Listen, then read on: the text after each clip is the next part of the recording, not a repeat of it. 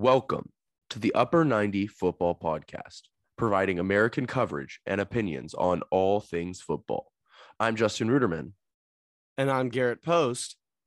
And today we have a very wide-ranging episode for you, but we will begin with the Finalissima between Argentina and Italy at Wembley Stadium.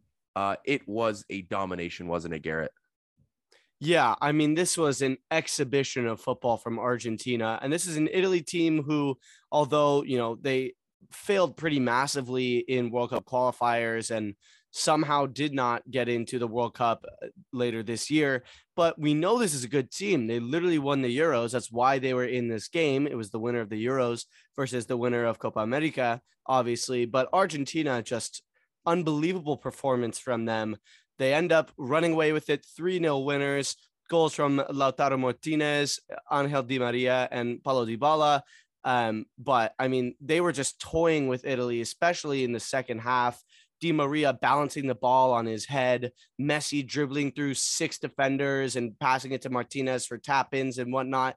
I mean, Argentina have looked spectacular in this international window. And honestly, my kind of expectations or hopes for them in the World Cup have really been boosted by these performances. And obviously Estonia, which we'll talk about in a little bit, is not quite the same as Italy, but this is an Italy team with quality players up and down the pitch, and they made them look silly. Yeah, absolutely. And it's a good point you bring up, because I think the mentality of Argentina is so strong right now. Emi Martinez said it after the game, I believe. He said, "We fight like lions, every single one of us, for Lionel Messi.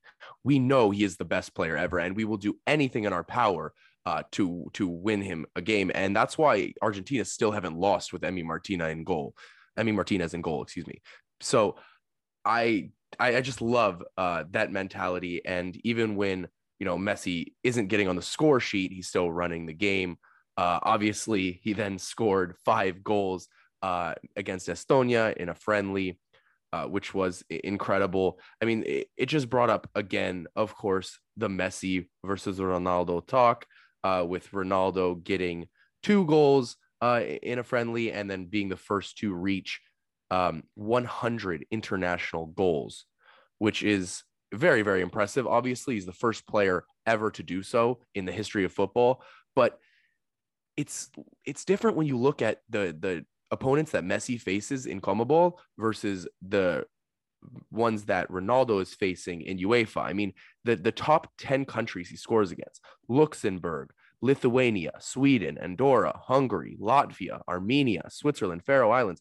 Are those really quality opponents? I mean, maybe 2 or 3 at best. So it's just he's stat padding a lot of these, in my opinion, but still very, very impressive for him. The one thing I will say in Ronaldo's favor, as far as this debate, because it's now 2 international trophies for the both of them, but why are we considering the Finalissima a major international trophy? It's not.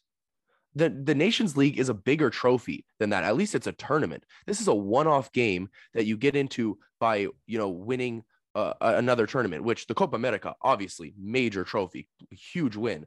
But this is nothing. It's like the UEFA Super Cup or the Club World Cup. Is it really a major trophy? No. Does it matter? Yes. But major international trophy? Not for me.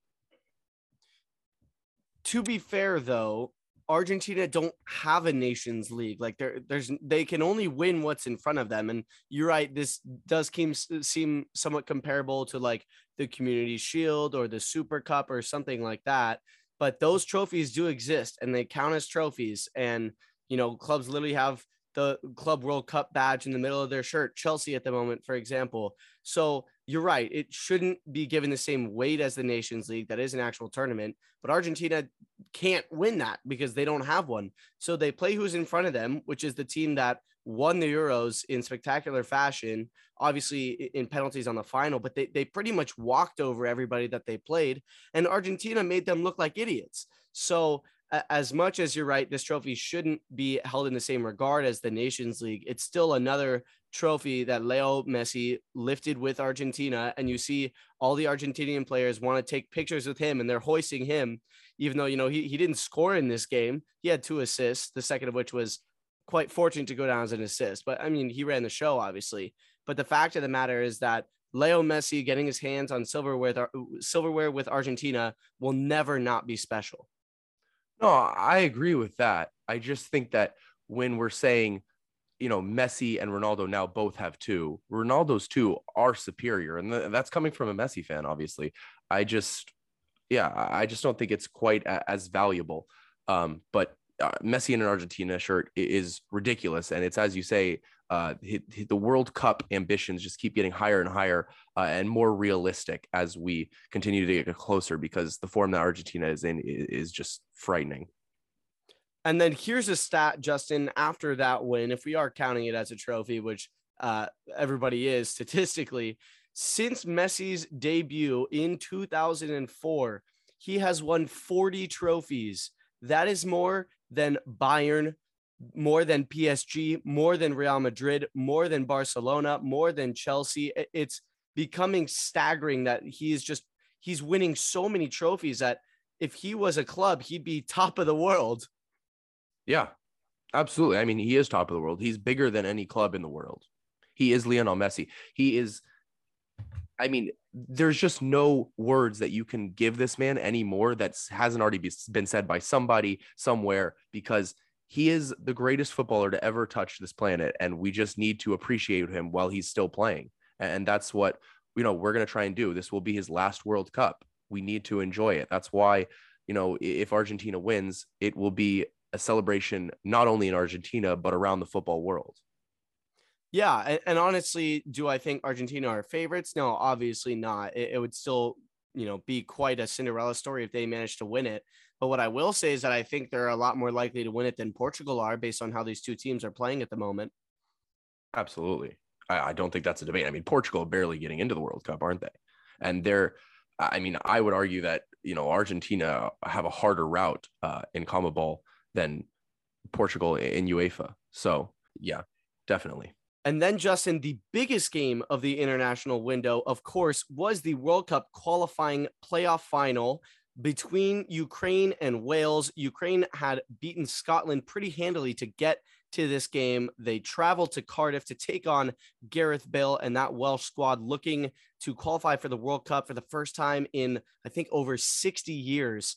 And they would get the job done. Gareth Bale whipping in a free kick, which came off Andriy Yarmolenko into the back of the net. And that would be enough, despite constant Ukrainian pressure across the whole second half, pretty much. And that obviously is big news for us, because that means we know who the final member of the World Cup Group B will be and who the United States' first opponent is. But this game, I mean, wow, it was really harsh on Ukraine. They probably deserved to win. But just that heartbreak at the end was tough to watch. Yeah, I don't think Wales deserve to win at all. I mean, Ukraine dominated this game from start to finish. Nearly 70% possession. The shots, every stat goes towards them. XG heavily in their favor, over 2 to 0.68. Complete domination from Ukraine, which is what I expected, which is why, as a USMNT fan, I'm rooting for Wales. Look, is it extremely hard to root against Ukraine right now? Very much so, especially as a Man City fan with Zinchenko. Everyone wants Ukraine in the World Cup, but with it determining the spot in Group B, as you say, that the US faces, no, I don't want Ukraine in our group with us, because I don't want to play them on the first day of the World Cup and have the entire stadium against us rooting for Ukraine. That's not helpful for the U.S. men's national team in the World Cup. It will be much better to play Wales. And I also think Ukraine are just a better team, as they showed. Wales were lucky to get that win, in my opinion, off of, as you say, a deflection.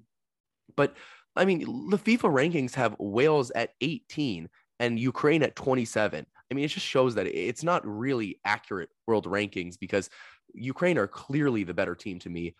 It's very beneficial to me that Wales are in the World Cup and will be the United States' first opponents. So mark your calendars, November 21st at 11 a.m. that is Pacific time, so 2 p.m. Eastern time, will be the first game for the United States in the 2022 World Cup against Wales. We will then play England on November 25th, same time, and then Iran on the 29th, same time. Very beneficial to me that we're not playing England first. Obviously, I'd rather play them last, but much more important that they're not first. Wales will be a good first opponent. And to me, I don't understand this idea of we can't beat Wales. We can definitely beat Wales. We should beat Wales. We should be getting out of this group is my idea looking at this, because yeah, England probably win the group. Even though, all the talk, our U19s, by the way, actually beat England today, right before we record this on Monday. So, yeah, I mean, I just think that we should be getting out of this group because we're better than both Wales and Iran, in my opinion. In fact, Garrett, Wales is one of the 2 UEFA opponents, the other being Estonia, who Lionel Messi scored 5 against, by the way, that the USMNT have faced more than once without ever conceding a goal. So we have never conceded a goal to Wales, and hopefully that does not start in the World Cup. No, I agree. There is no excuse to not get out of the group. But, I think we'd be lying if we said that Gareth Bale in a Wales shirt is not terrifying, because he is. He always shows up for them. Obviously the goal doesn't go down as his in this game, but it was his dangerous delivery in the semifinal that they had to win to get to this game. He scored 2 absolute screamers. So, I mean, I agree that Ukraine are probably a better team overall, but Wales have the X factor, which is Gareth Bale. And the problem is that he can come up with anything at any moment. And we've seen that in the biggest games in his career, literally scored the greatest goal in the history of the Champions League final just a few years ago. So as much as I agree, it's probably better for us that Wales are in this group instead of Ukraine. Gareth Bale is absolutely terrifying and something that the US are really going to have to game plan for. Yeah, absolutely. I mean, there's no doubt about that. Whichever wing, Gareth Bale decides to play on, our fullbacks are going to have a lot of work to do. But I think that also, the biggest game, as you say, of his career, I think he has his eyes on that England game just as the US does. But obviously every World Cup game is as big as it gets. So I agree with you, but I also think Yaremchuk, Yarmolenko, Zinchenko, I think these guys are very, very high quality players. And I think that they can come up with the moments as well. And I just think, yeah, Ukraine are as a team much superior in my opinion. So very happy that Wales were able to pull off this, in my opinion, a shite house. Yeah, it's just that you say Ukraine had the players come with the moment, but they didn't, and they had their opportunities and they didn't take any of them. And Wales did, and that's how they got to the World Cup for the first time since I think it's like 1952 or something crazy like that. It's been a really, really long time. And so, Bale, that's the X factor. But I agree, there's no excuse to not beat them. We are a better team than them. We should be coming second in this group, at least. Obviously, you could look at England, and they have been struggling a little bit this window, but I don't see them not winning the group. So, yeah, the goal definitely needs to be beat Wales, beat Iran, secure our safety into the round of 16. And with Wales clinching their spot in Group B, that leaves just 2 spots left in the 2022 World Cup. A few countries still in the running. The first path, which will lead to a spot in Group D, Peru from CONMEBOL will play the winner of the UAE versus Australia. So out of that AFC, it will be CONMEBOL versus AFC. Of course, the Australian, Asian, basically Australia's in it, whatever.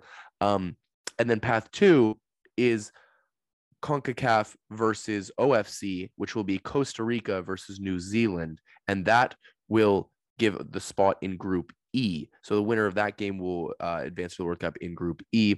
So one of Peru, UAE, or Australia, and one of Costa Rica or New Zealand.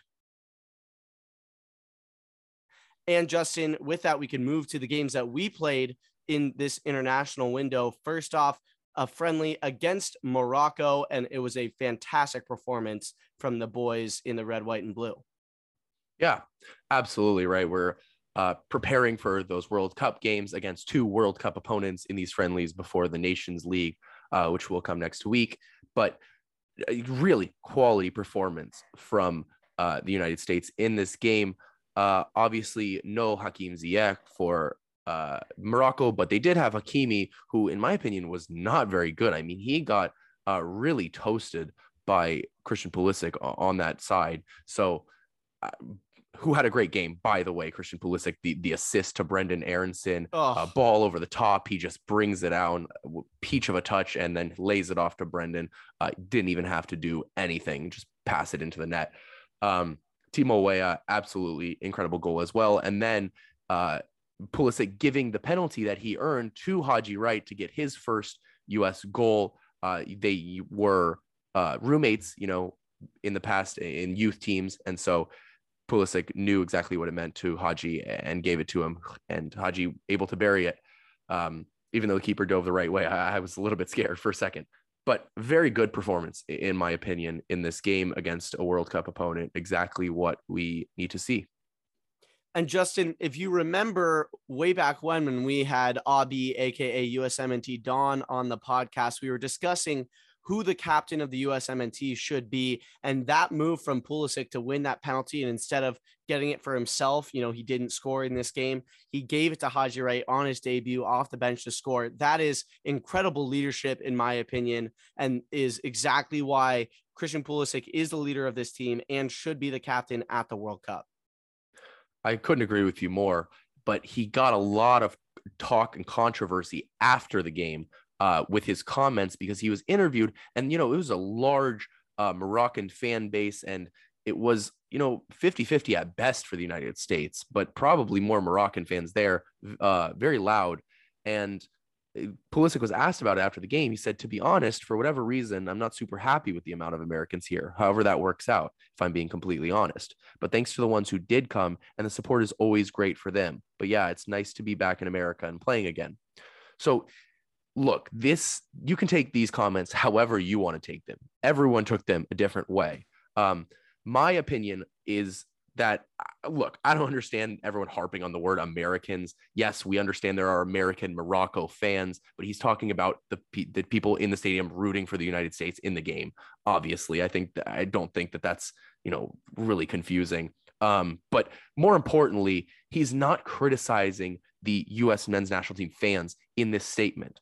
That's the key part. I think that a lot of people took it as a criticism of the U.S. fan base. It's not that at all. He's taking a subtle shot at the U.S. Federation. He's saying, when he says, however that works out, he's saying these tickets are way too expensive to the U.S. Federation. You need to lower these prices so that we can actually fill up stadiums, and we can, have full stadiums of 50,000, 60,000 rather than not filling up 30,000 seat stadiums. Yeah. And I mean, they also chose to play the game in Cincinnati on a Wednesday night, and the tickets are sky high for that on a cold Wednesday night. No shot. So yeah, I agree. I don't think, as you said, he was appreciative to the fans who did come, who did, spend their hard-earned money to go watch a friendly on a Wednesday night in the cold. So that's all well and good, but you're right. And this is a problem that we've seen, is the US thinks, oh, we can just put games in the north, put games at freezing temperatures, and that will assure that we have home field advantage. And heads up, USSF, that doesn't work.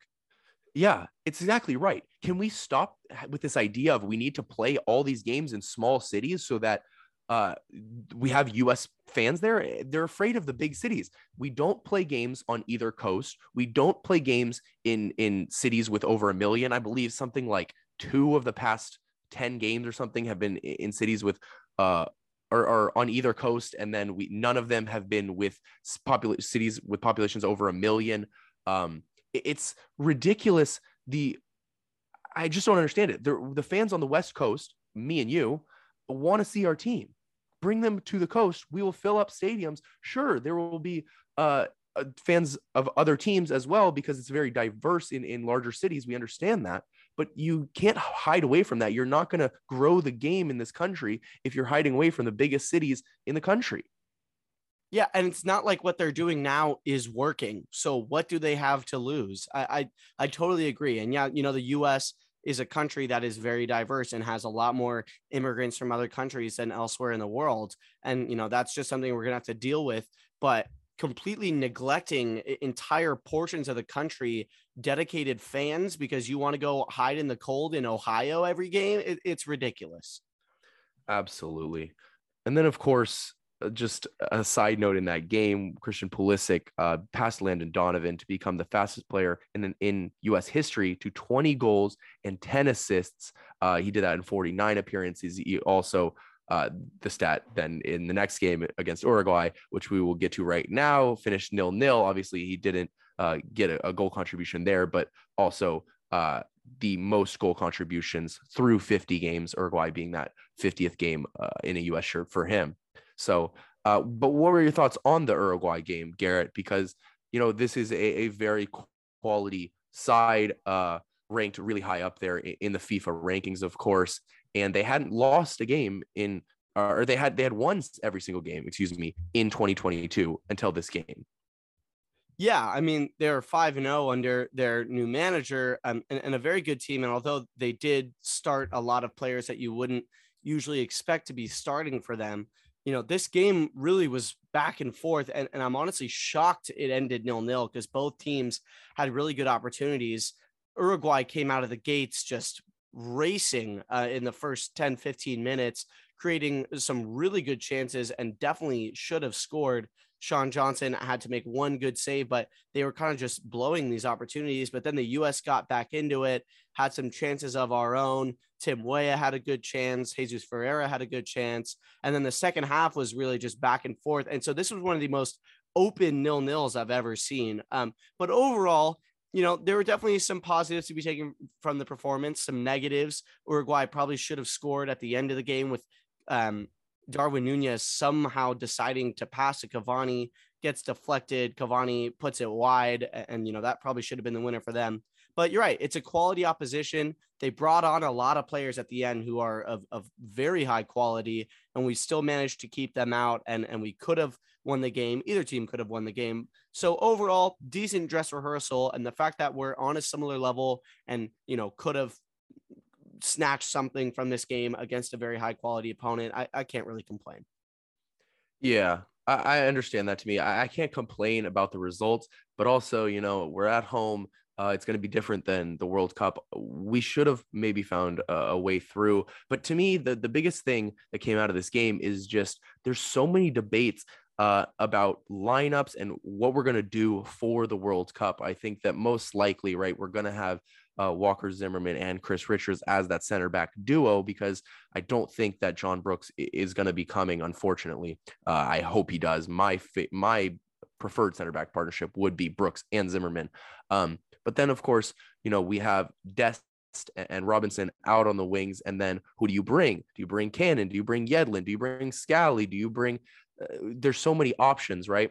And then in the midfield, it's been this MMA for so long. But to me, that's not what we have to do in the World Cup, because when Gio Reyna comes back, you have to figure out where you're going to put him into this team. And that's the biggest question for me, because if you're putting him out on the wing, that means that Timo Weah and Brendan Aronson aren't getting into this team, which is just ridiculous. I think the best way is to have an attacking midfield. You take Musa out. I know he played very well against Uruguay. I'm a big fan of him. He was fantastic. But that MMA midfield is not an attacking midfield. So if you put Gio at the 10, now you have an attacking midfield. You can put Timo Weah or Aronson on the right wing, which, by the way, is a fantastic debate in itself, which is always great.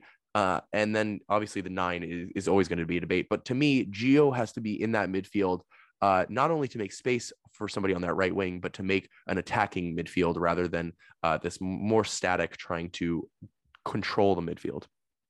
Yeah, I mean, the competition for places is only getting better and better, Justin, obviously, with even more players committing their future to the USMNT, like we saw with Malik Tillman. And we had another one, which hasn't been made official yet, but reports are saying that 20-year-old Nottingham Forest winger Alex Mighton will be deciding to commit his future to the U.S. He was born here, but has been representing England at youth level, and obviously has now been promoted to the Premier League with fellow American Ethan Horvath. But I mean, these players are committing to the U.S., and I don't even see how they get in because of the talent, especially on the wing. And Aronson during the games, Stu Holden was talking about how Aronson told him he sees himself as like a box-to-box midfielder. So it's so interesting that I kind of see him as a winger. I feel like that's where Leeds and Jesse Marsh probably see him, considering he seems to be a replacement for the imminent departure of Rafinha, which obviously hasn't happened yet, but likely will. So, I mean, the competition here is insane, but it's a fantastic problem for Greg Berhalter to have. Yeah, I mean, you're totally right. Look, the box to box thing, I don't really understand. Maybe an attacking midfielder, yeah, but definitely not a box to box midfielder. Does he have the ability to run that much? Absolutely. We know he Oh, runs. yeah. He runs as much as any player in the entire world, basically. But no, yeah, I think he's a winger, and I think that Timo Weah, who I also think would be interesting to maybe see in the middle, he sees himself as a winger, of course. So I don't necessarily think that moving him into the middle would be the best solution, even though it might be the best way to fit all of your best players onto the pitch. Because I think, yeah, if you put Aronson with Weah in the middle and Pulisic, and then you have, Gio in the middle with Weston and Tyler, that might be the best way you can physically fit all of your best players on a pitch. But that doesn't mean that it's the best formation for you to win. And yeah, as you say, Alex Mighton, reported by Brian Sciaretta, so very trustworthy source there. He's going to come. He's in the process of filing his application to switch to the United States. As you say, from England, we're snatching these recruits, and he's been playing with England his entire youth career. And then Greg Berhalter gets the switch. As much as we can criticize Greg Berhalter for anything else, we have to give him credit when it comes to recruiting dual nats, because he signs everyone he goes after, basically. It's so impressive. And it's why I continue to say, look, fire Greg Berhalter, but keep him in recruiting. I mean, I don't want him as the men's national team head coach, but I do want him in recruiting, because we will get all the best dual nationals if he's recruiting for us. It's incredible how good he is. I don't know how he does it, but he must have some kind of charisma or magical touch in these conversations, because the report is it took him like one conversation with Alex Mighton to convince him. Yeah, make him like the director of football, if you will. Obviously not the same structure as a club, but recruitment or head of recruitment, something like that. You're right. I definitely don't think his on-field tactics and management is ideal, especially if the US wants to get to the potential that I think we all see it could reach.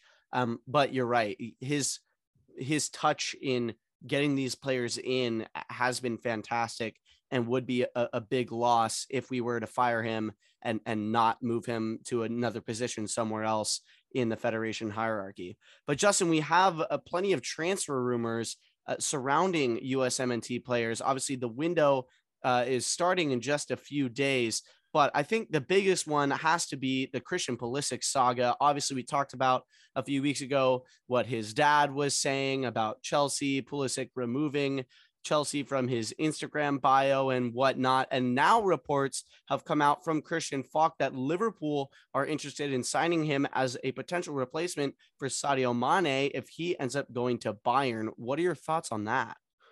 Yeah, well, right. The original reports were Christian Pulisic is staying put, 100% staying put, because Todd Bowley, the new owners, are American. They want to use him in advertising in the US, obviously the huge marketing tool.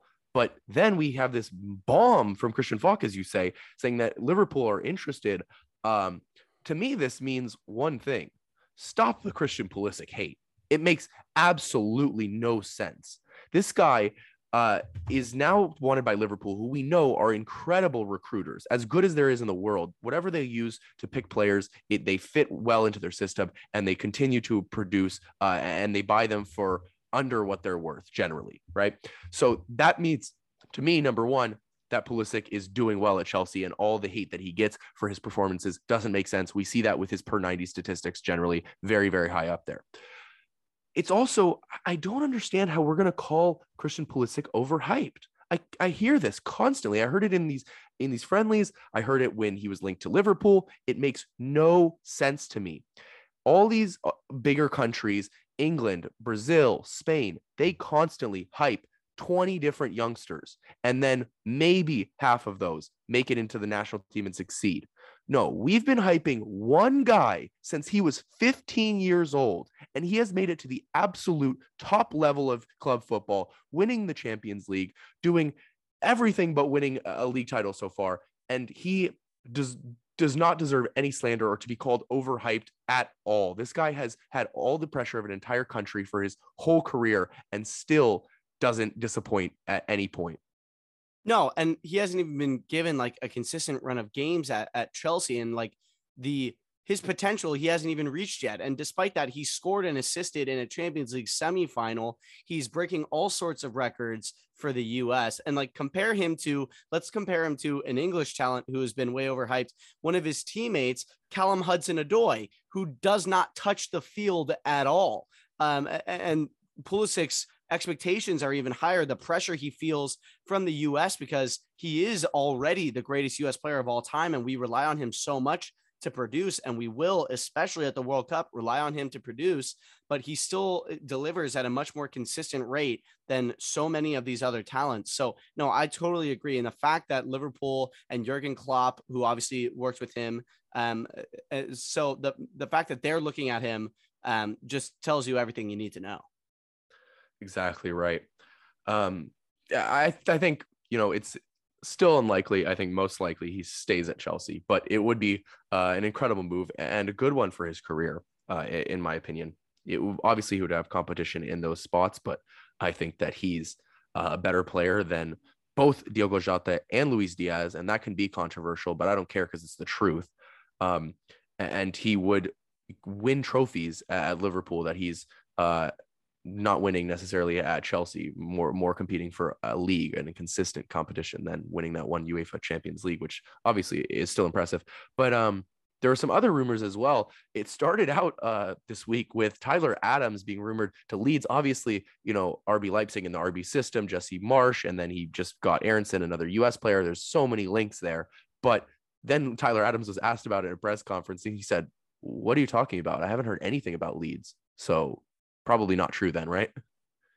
Yeah, but it's kind of a move I'd like to see happen, especially if Calvin Phillips leaves, which I think looks likely, especially with your club City definitely sniffing around that situation, looking Absolutely. for a Fernandinho replacement. So I think if that happens, Adams to Leeds would make sense. But yeah, apparently right now that's not being discussed. Yeah, I think that it would be good as far as being under Jesse Marsch, but other than that, I don't know if he necessarily fits the Leeds system particularly well. He could do it. I don't doubt that he could do it. I just don't know if it's necessarily the best spot for him. But as we said, it was just a very interesting rumor because it seemed credible for a little bit until Adams said, "What are you guys talking about?" But a little bit more credible of a rumor is who I was talking about earlier. We missed very much so during these friendlies because we had Aaron Long playing at center back. Yeah, if he gets brought to the World Cup, by the way, good lord, he probably will be. He probably will be our last center back that gets brought, but he does not deserve to be on a World Cup roster. Miles Robinson injury, the only reason he's in the conversation, of course. But Chris Richards, who I believe will be starting in the World Cup next to Walker Zimmerman, has rumors to Crystal Palace. Patrick Vieira supposedly wants him. Obviously, he's at Bayern right now, getting loaned out to Hoffenheim and things. He's not getting the playing time at the top club that he needs. So what do you think of this move to Palace? I think it could be a really good move. I mean, I think in terms of Palace, the defenders they signed last season in the summer window, obviously Mark Gahey from Chelsea, who I think has been a fantastic signing for them. Really, really good season. But Joachim Andersen, I think, has been a little bit of a disappointment. So could his spot be there for the taking for Chris Richards if he moves to Palace? I could see that. I think Gahey and Chris Richards, although a very young and quite inexperienced center back partnership, I mean, that's a lot of talent that you're looking at in a back two right there.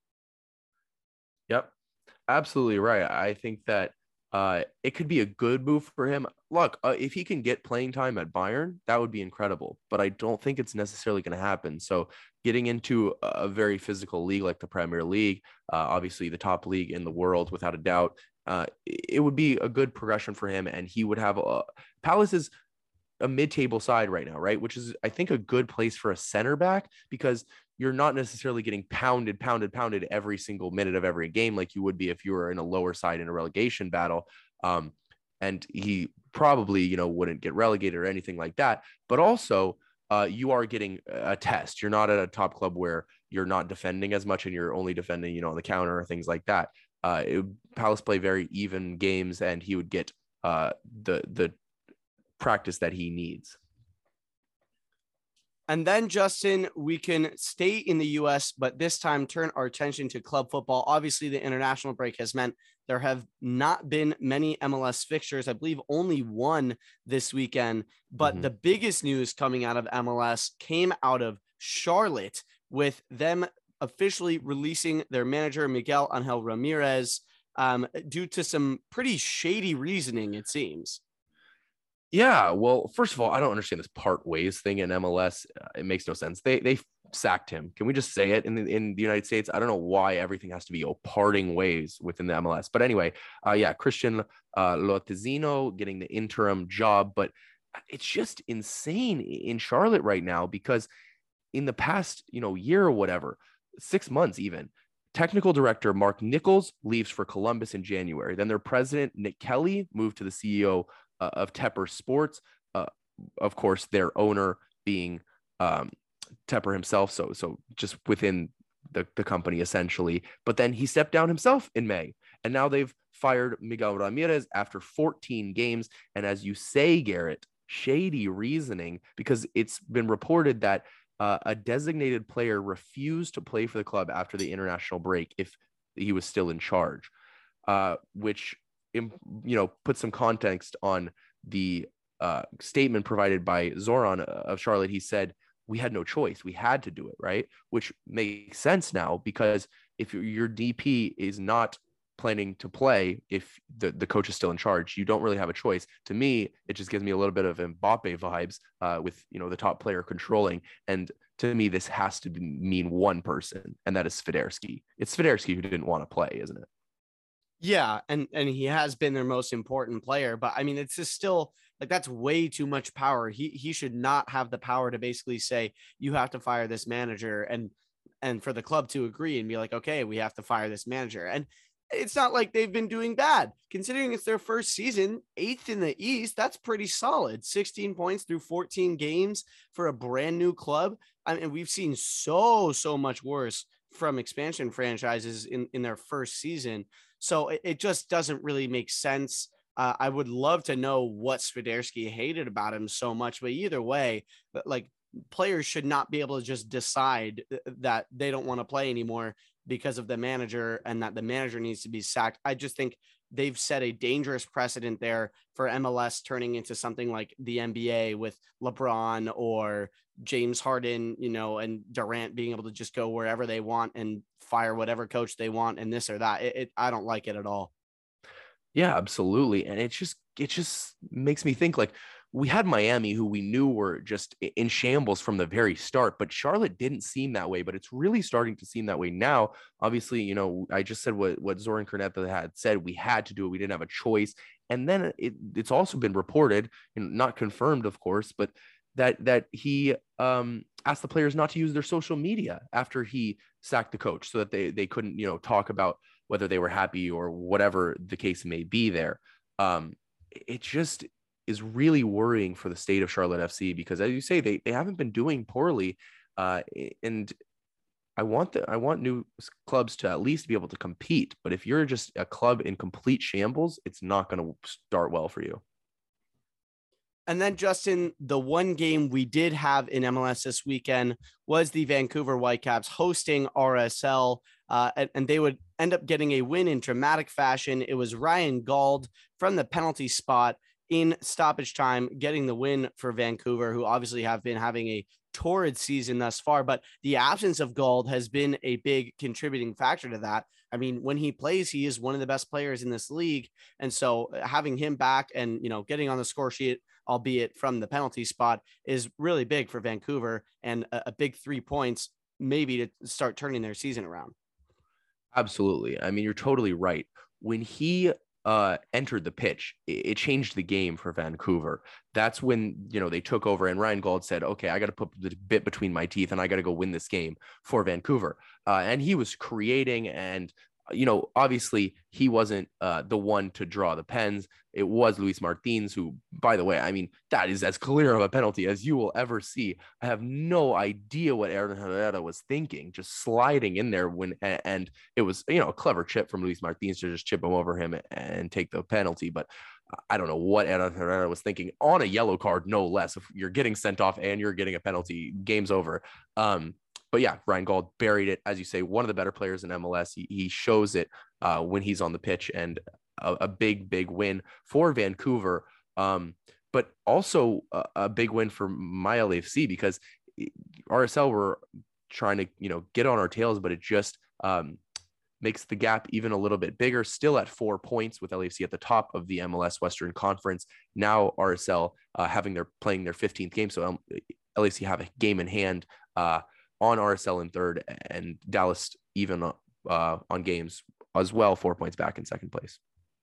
And then, Garrett, moving from the MLS to a couple Premier League news points really quickly, is we found out that the Premier League voted to have 5 substitutions next season, which was very interesting to me. I didn't think that this was going to go through, right? Each team getting one vote. I thought that it would just be the top 6 who really wanted it, because it benefits, the bigger clubs with deeper squads, but it is important to keep players healthy and give them a rest. So thoughts on that? Yeah, I mean, there was talk about this. Obviously, it was implemented during Project Restart when the end of the 2019-20 season was halted due to COVID, and they implemented this because the players were kind of out of fitness and whatnot. But there was a lot of talk about, does this help the bigger teams more because they have deeper squads? Does this help the smaller teams more because they can get more fresh legs on the pitch and whatnot? And I think it probably is the former, not the latter. But at the same time, my team, especially Everton, were absolutely ravaged by injuries. So hopefully having 5 subs can kind of reduce these fatigue injuries and muscle strains and whatnot, because players are working too hard, especially with the amount of games that they're playing. So overall, I think it's probably a good decision from the Premier League. Absolutely. And then the transfer window for the Premier League opens on June 10th, just in a few days, and we'll go all the way until September 1st. But with that, we can talk about some transfers starting in the Premier League. We've been, previewing it for weeks to months now, saying that United are going to have a major overhaul. And we saw it just starting now with Pogba, Lingard, Mata, Matic, Bailly, Tuanzebe, all leaving.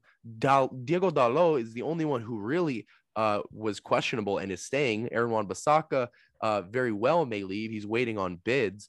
But, I mean, that is a lot of players, and ones that need to be replaced, of course. Some of them we know where they're going. Matic is going to go to Roma and play with Mourinho, which, we'll discuss in a minute as well. Mata and Lingard, I mean, those are some interesting free agents as well. Paul Pogba has been offered a contract by Juventus, 8 million euros net per season, which, I've been saying for a long time, that is where Paul Pogba needs to go back to succeed. Real Madrid were interested. They're completely out of the race now, it seems.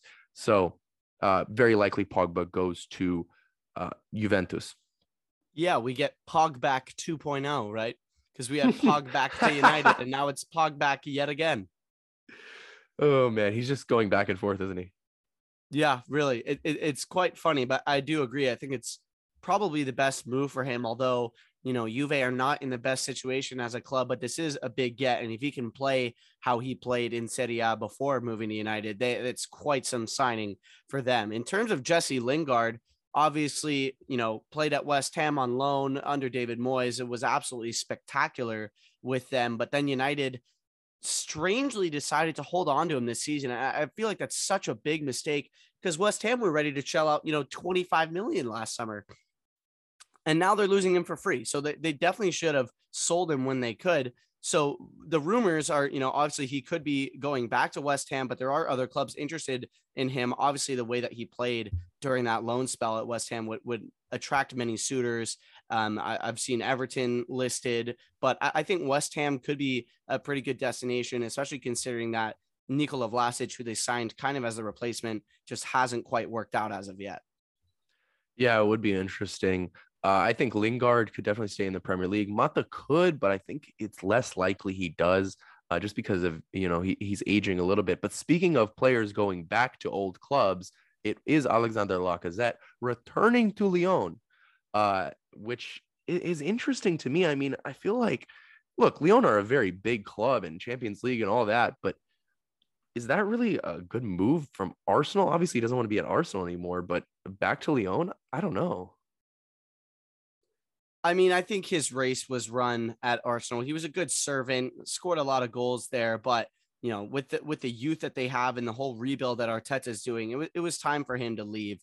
And it makes sense. He gets to go home to a club that he loves, his boyhood club, really. So I think it makes sense personally. And now Arsenal obviously will be needing someone to sign to replace him. Rather, Eddie Nketiah did sign an extension and had a really good back half of the season, but I don't think most Arsenal fans would hope to see him leading the line next season. So, Justin, who do you think would be the best possible replacement for Lacazette to be taking that number 9 spot at Arsenal? It's funny. I was going to pose the same question to you because James McNicholas of The Athletic reported that there are 6 strikers that Arsenal are interested in. They are Gabriel Jesus, Tammy Abraham, Dominic Calvert-Lewin, Gianluca Scamacca, Lautaro Martinez, and Victor Osimhen. To me, Gabriel Jesus is the one you go and get.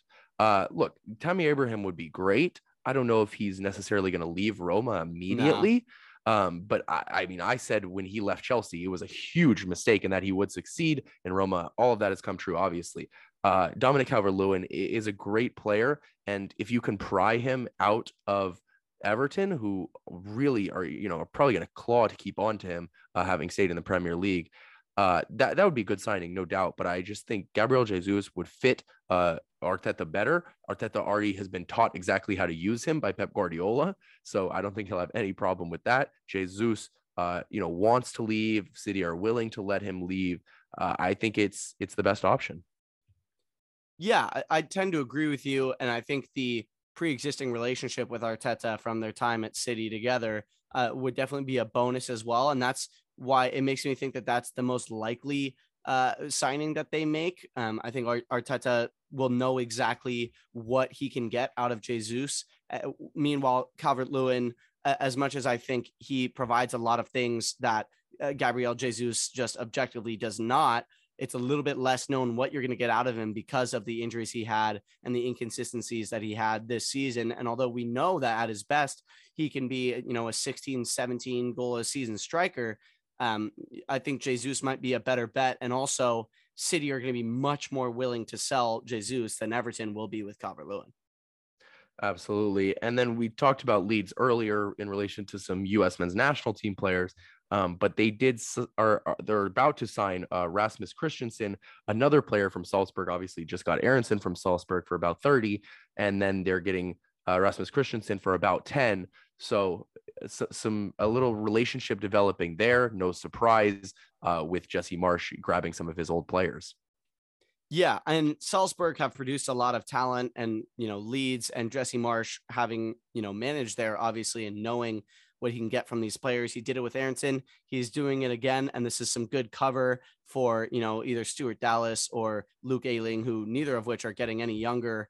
And they had a lot of injury problems last year, Leeds. Their squad was nowhere near deep enough. So I think this is a quality signing just in terms of making sure that they have enough options. And so that, injuries don't drag them back into a relegation race again next season. And then Steven Bergwijn, we've known he wants to leave Tottenham Hotspur, and Tottenham Hotspur are willing to let him go. But it's the bid that's getting a little bit of an argument, right? Because Tottenham want a little bit more, Ajax want to give a little bit less, but Ajax are very much interested, and Bergwijn wants to go there. It makes sense to me. Obviously, he came from PSV, same league. He was very, very successful there, and he was in the Ajax U system as a kid. So I think it all makes sense to me. I think it'll be a good move for his career. He was always successful in that league, and I thought he would be more successful in the Premier League, but it hasn't worked out for him. So go back and get some good statistics and trophies in the latter end part of your career. Yeah, I mean, unfortunately for him, the peak of his Spurs career was his first 25 minutes on the pitch when he came off the bench and scored a belter to beat City. But since then, it's been pretty downhill. And, Spurs just quite simply have better options, especially with Kulusevski. And I'm taking Lucas Moura over Bergwijn as well. So, yeah, I think it's time for him to leave. And if Spurs can get, a decent amount, I don't think they're going to get everything back that they paid for him about 2 years ago, obviously. But, Spurs taking that money and moving on and maybe signing another center back or whatever else Conte wants to go get. I think definitely a good move for all parties involved. And Ajax will be getting a real quality player, especially with Antony, their young Brazilian talent will not be staying there for too much longer. So. Good point. Absolutely. And then we talked about Matic going to Roma. Part of the reason he went there is Mkhitaryan leaving for free to Inter. A big move within Serie A. I think that it's a big loss for Jose Mourinho and Roma, because I think, Mkhitaryan was incredible in that Europa Conference League final. I think he's one of the main reasons they won that game. So big loss for Mourinho, in my opinion. Yeah, it's a really interesting one from Inter as well, because we know that they signed Çalhanoğlu from their cross stadium rivals, if you will. But they're also rumored to be going after Dybala right now as a free agent. They're the front runners to be getting Dybala, according to Fabrizio Romano. So I don't really see how they fit all three of those players in a team, but I guess it's the depth, and they really want to make a better run in the Champions League next year with, and obviously want to be reclaiming that league title after losing it to AC Milan. So I think both of these, obviously Dybala more so than Mkhitaryan, but Mkhitaryan on a free, that's smart business. And if they can get Dybala on a free, that's an unbelievable signing for the Nerazzurri. Absolutely. And it's going to make for a very interesting Serie A race next season, in my opinion, because, we talked about Juve going after Pogba. I don't think they're going to stop there. They're not satisfied with fourth place at all. So that's at least three clubs who are definitely going to be competing big time next season. But which I thought, Roma might do because of Mourinho. I think he's, as we've discussed, still think he's one of the top managers in the world, which has, basically been proven because PSG want him. But it's been a whole saga, really, because the report was, okay, PSG want him, Jose Mourinho might go there. And then it was, oh no, Jose Mourinho is focused on Roma. He's 100% staying in Roma. And then it was, oh, well, he said he was staying in Roma before he heard about the PSG offers. It's just too much confusion. But all I'm going to say is this. I think he's probably going to stay in Roma. But if he goes to PSG, that will be terrible, in my opinion, because as I've just told you, as I said, he's incredible in tournaments. He's 5 for 5 in finals. He's going to win the Champions League for Paris Saint-Germain, and that gives City no chance at winning it. I think that even with Haaland, if PSG get Mourinho, I think they win the Champions League because they have an incredible roster, and Mourinho will actually know how to use it. So I just really hope he doesn't go to PSG as a City fan. But yeah, if he does, it'll be very, very interesting. And I think that he has a chance of winning every trophy there. I mean, I don't think he's their best option, though. I really don't. I mean, Zinedine Zidane is still sitting on the couch. Man came in the beginning of his managerial career and won 3 straight Champions Leagues, and obviously inherited a hell of a squad. But I think Zidane at PSG would be a much better fit, especially with, the way that Neymar and Messi and them play. I don't see how that would fit with Mourinho. That does not make much sense to me. I think Zidane is who they should be going after. And I also think Mourinho should stick with his project. Roma have faith in him. They've gotten good investment. Tammy Abraham, as you said, fantastic signing. And I don't see Roma sacking him before any finals like Spurs did. I think they will have much more faith in him to, really carry out this project. So I really think Mourinho should stay in Rome. And I think PSG should go after Zidane. That's what's best for all parties, in my opinion. Speaking of Zidane and Real Madrid, they have agreed personal terms with Aurelien Tchouameni, if I pronounce that right. Talks are progressing with AS Monaco as far as the fee, but personal terms agreed. In my opinion, there's no way this deal doesn't get done. I mean, Madrid wants somebody. They're going to go get him, especially when he's at a club like Monaco. No offense to a large club. But Yeah, I just think that this is definitely going to get over the line, but a big one for Real Madrid. They've foregone going after Pogba for Tchouaméni. Yeah, I mean, they're building the midfield of the future. Obviously, Cruz and Modric and Casemiro are still world class, as we saw by the fact they lifted the Champions League trophy just about a week ago. But with Tchouaméni and Camavinga, they have two incredibly talented young midfielders to learn from these generational players, and they really are building their midfield of the future. So I think this is another really good signing from Madrid. Yep, absolutely. And with their midfield of the future coming in, one of their midfielders of the past going out, Isco leaving Madrid, as well as Gareth Bale, of course, two major departures. But the question for me is, where do these two players go? Obviously, still both very, very good players, but starting to age. Yeah, I mean, I feel like Isco will most likely stay in Spain. With Bale, I mean, a Premier League return would be sensational. Although the thing is that Spurs don't really need him. I mean, he was really good when he came back on loan and he scored a lot of goals. But with Kulusevski and now Perisic as well, like I just don't really see where Bale fits into that Spurs team. I guess he could be a good rotational option, but I could also see him, going somewhere else. Maybe, and this is probably a little bit too early for him to be doing this, but we could see him go back to the team that he played in their academy, which would be Southampton. And that would be amazing. And I don't think that's going to happen, but that would be quite the story, wouldn't it? I don't know. I still feel like Spurs is the most likely. I just don't think he would get that much game time for them. Yeah, I mean, I would love him to go back to Spurs as well. Southampton, I don't see as very likely. Um, but I can give you something else that to me is very unlikely, but should be, talked about. MLS clubs need to be going after these two.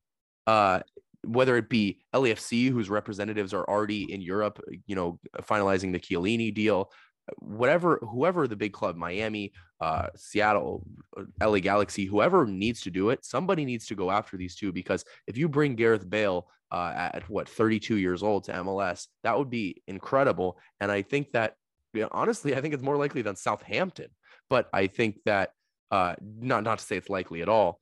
Isco has been a dream of mine at LAFC, obviously still only 30. So I think you're absolutely right that he's going to stay in Spain somewhere, but I don't know why he's doing that, because it's like you're just going to be competing in mid-table Spain. Is that really what you want to be doing for the rest of your career, or do you want to be a star in a league that you could be the face of and actually win some silverware? Yeah, and I'm not saying Southampton's likely. That's kind of a Cinderella story, but it's the only other club in the Prem that he has any connection with, obviously, other than Spurs. But, I still think Spurs might be the most likely option. But you're right, MLS clubs need to be all over that. And as I said in a recent episode, that would be one of the greatest signings in the history of MLS, because he will absolutely light that league up if, he has any sort of motivation, which I'm not sure. He might not, but even when he doesn't, he still comes up with some fantastic performances. So we have a lot of amazing golf courses out here in America. That's a fantastic motivation. I didn't even think about that. You're right. Maybe he'd love Vegas if they ever get an MLS expansion franchise, because they spend 98% of their municipal water or whatever on their golf courses out there. No problem. LAFC signs him, sends him off on loan to Las Vegas Lights.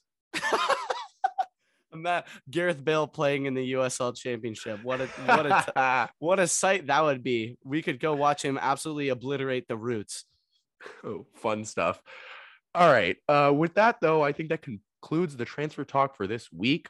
It's a lot of it. I think that it will continue to be a lot throughout the summer because, as I've said, I think there's just going to be a ton of money flying around. It's the first real summer that people have money to spend since COVID. And so I think that just clubs are going to continue to spend big. But with that, Garrett, we can move on to our new-ish segment, our moment of the week. What was yours? Mine was Heung-min Son scoring a fantastic free kick for South Korea in his 100th appearance for his nation. And just the year that he's had this kind of typifies it. He's been doing it for club and now for country. And recently, the PFA Player of the Year nominees came out, and the fact he was not on that list is an absolute disgrace, in my opinion. Absolutely a world-class player, and I don't expect him to be falling off anytime soon. Spurs fans should be really excited. That front three they have is fantastic. So Heung-min Son dispatching that free kick and just continuing his vein of unbelievable form. Yeah, I think we both rate him extremely highly. Your player of the season in the Premier League, but him not getting nominated for PFA Player of the Year, not nominated, is an absolute joke. But my moment of the week, Garrett, was Grimsby Town beating Solihull Moors at the London Stadium to win the National League playoff promotion and get into League Two. Just the lower division stuff we've been talking about. It's always fun to watch, and getting into League Two now, from semi-professional to professional is fantastic for them. And then, Garrett, our game of the week, which we will focus on next episode. We'll do a detailed analysis of it, but we have chosen the World Cup final rematch from the 2018 World Cup. Obviously, we're about to head into our next one, but it was France against Croatia in the World Cup final in 2018. This game will be played in the Nations League this time next Monday on at 11:45 Pacific, 2:45 Eastern American time. So be sure to watch that game and then tune in for our analysis of it. And with that, Justin, that brings this week's episode to a close. Thank you all for listening. Be sure to follow us on Twitter. We actually have a new Twitter handle, so be aware of that. Is at upper90pod is our new Twitter handle, and the Instagram handle has stayed the same. That is U90 Football Pod on there. So be sure to follow us on both of those platforms, and we will see you next week.